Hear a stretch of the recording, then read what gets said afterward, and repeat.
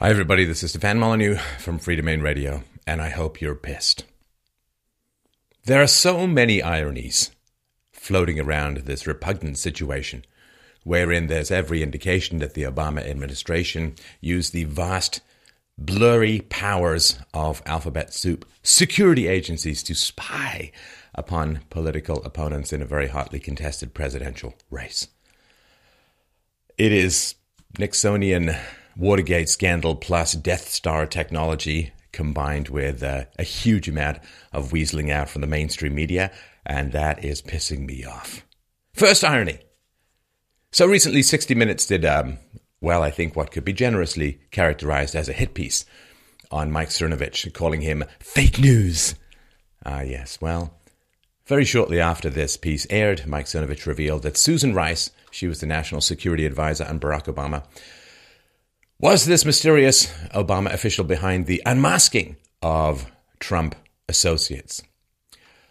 So I'll do another presentation with more detail about it. But basically, if American citizens are caught up in surveillance of others, of foreigners, then their identity is supposed to be hidden, right? They're referred to as, some pseudonym, right? But no, this apparently didn't happen. Susan Rice was involved in the monitoring of the Trump campaign. And this monitoring had nothing to do with any investigations into Russia. That was supposed to be the only excuse. She reportedly requested a spreadsheet of details regarding people's conversations and so on. All of it appears to have been perfectly legal, like the conversations. And what's even more chilling is the monitoring of the conversations of your political opponents and then quashing measures that are supposed to protect their identities, using the full power of the state to spy on your political opponents, does not actually appear to be specifically illegal.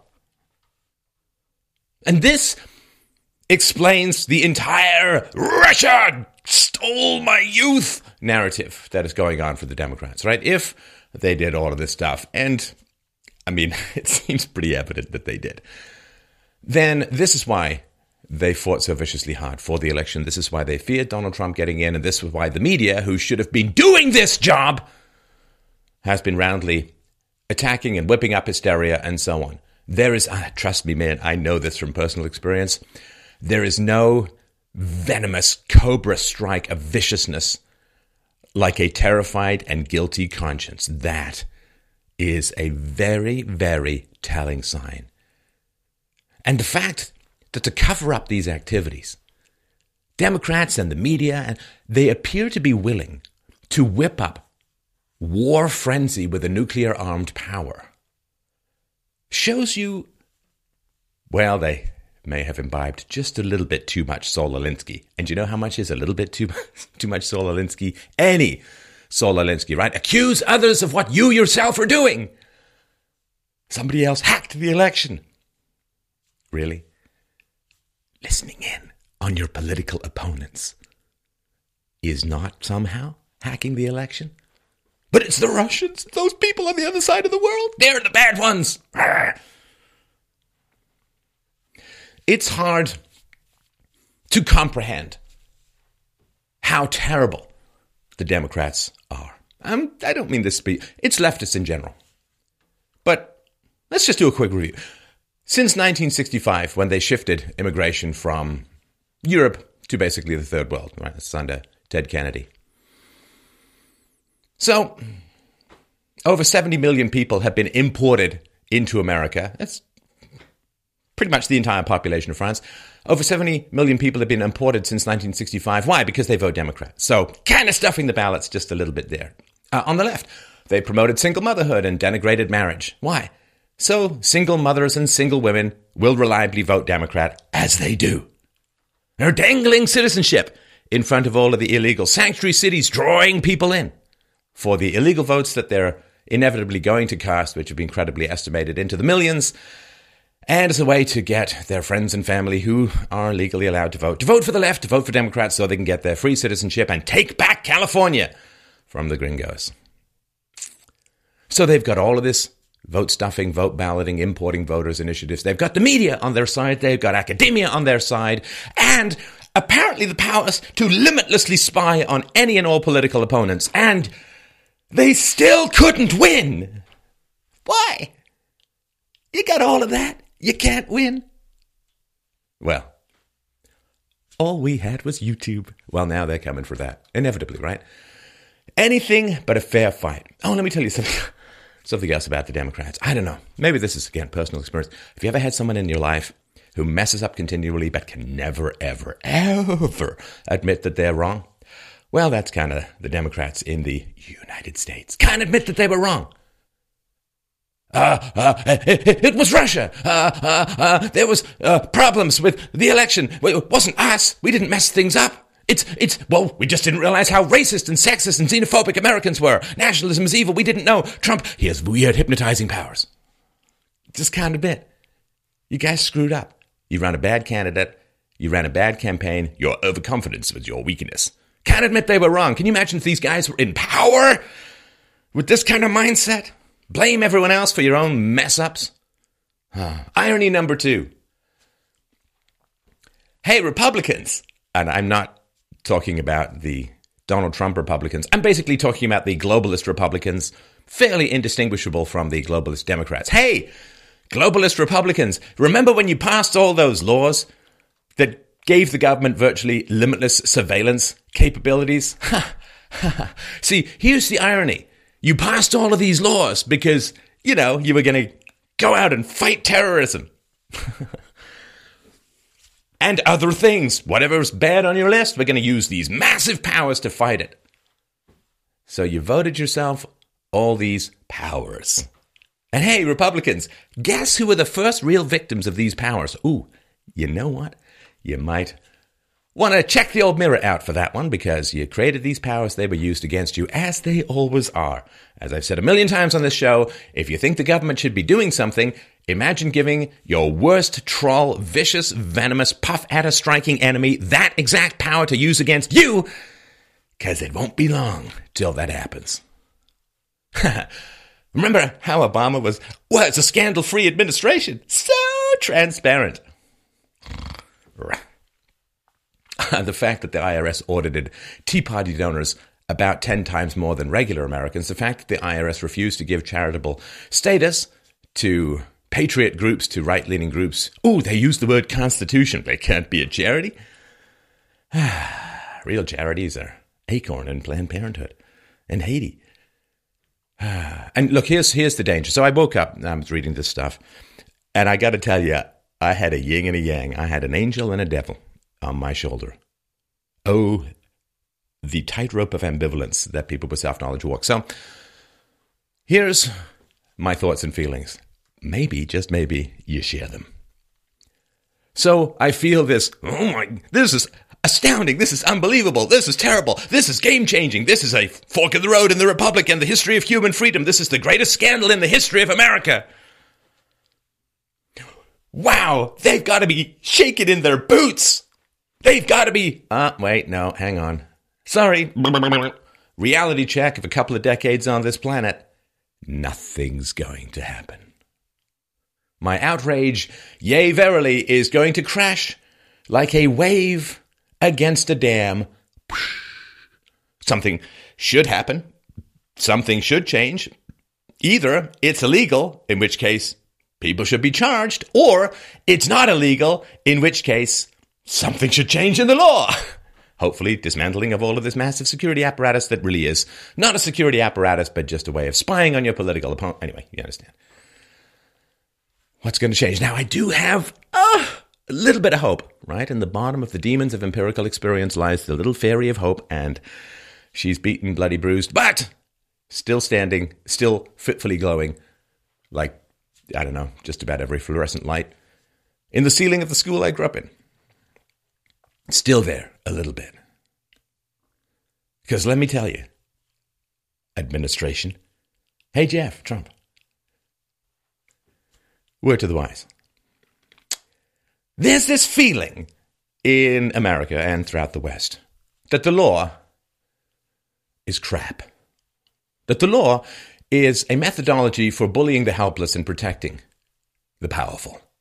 That the law is a weird n-dimensional Mobius strip fishing net that mysteriously catches only the tiny fish while the big fish swim free. People can stand being ruled even by harsh rules that are pretty much fair, or mostly fair, or reasonably fair. Not perfect, but reasonably fair. People can't stand being ruled by bullying, targeting the weak, protecting the strong, targeting the innocent, the peaceful, people who aren't initiating the use of force or fraud against anyone, and protecting those who destroy trillions of dollars in financial scandals, who initiate wars overseas that are unjust and immoral, people who use the government to spy unjustly, tragically not even perhaps illegally, on political opponents, on the population as a whole. You know, something on the left where people say, rich people, they're not paying their fair share, which is the clarion call for poor people to hang like leeches on the giant calf muscles of the rich and powerful. I'd like to reframe that a little. I think that the particular issue here is that rich people are not paying their fair share of justice. Of justice. I mean, hundreds and hundreds of protesters arrested after the financial scandal, right? Remember those Wall Street protests, right? Occupy. Hundreds of protesters arrested.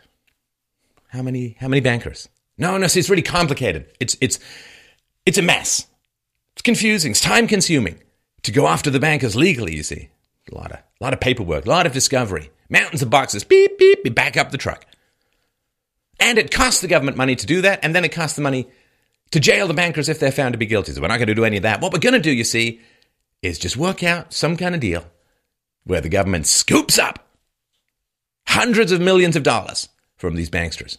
Do the banksters pay it personally? No, because you got this magic legal shield called a corporation.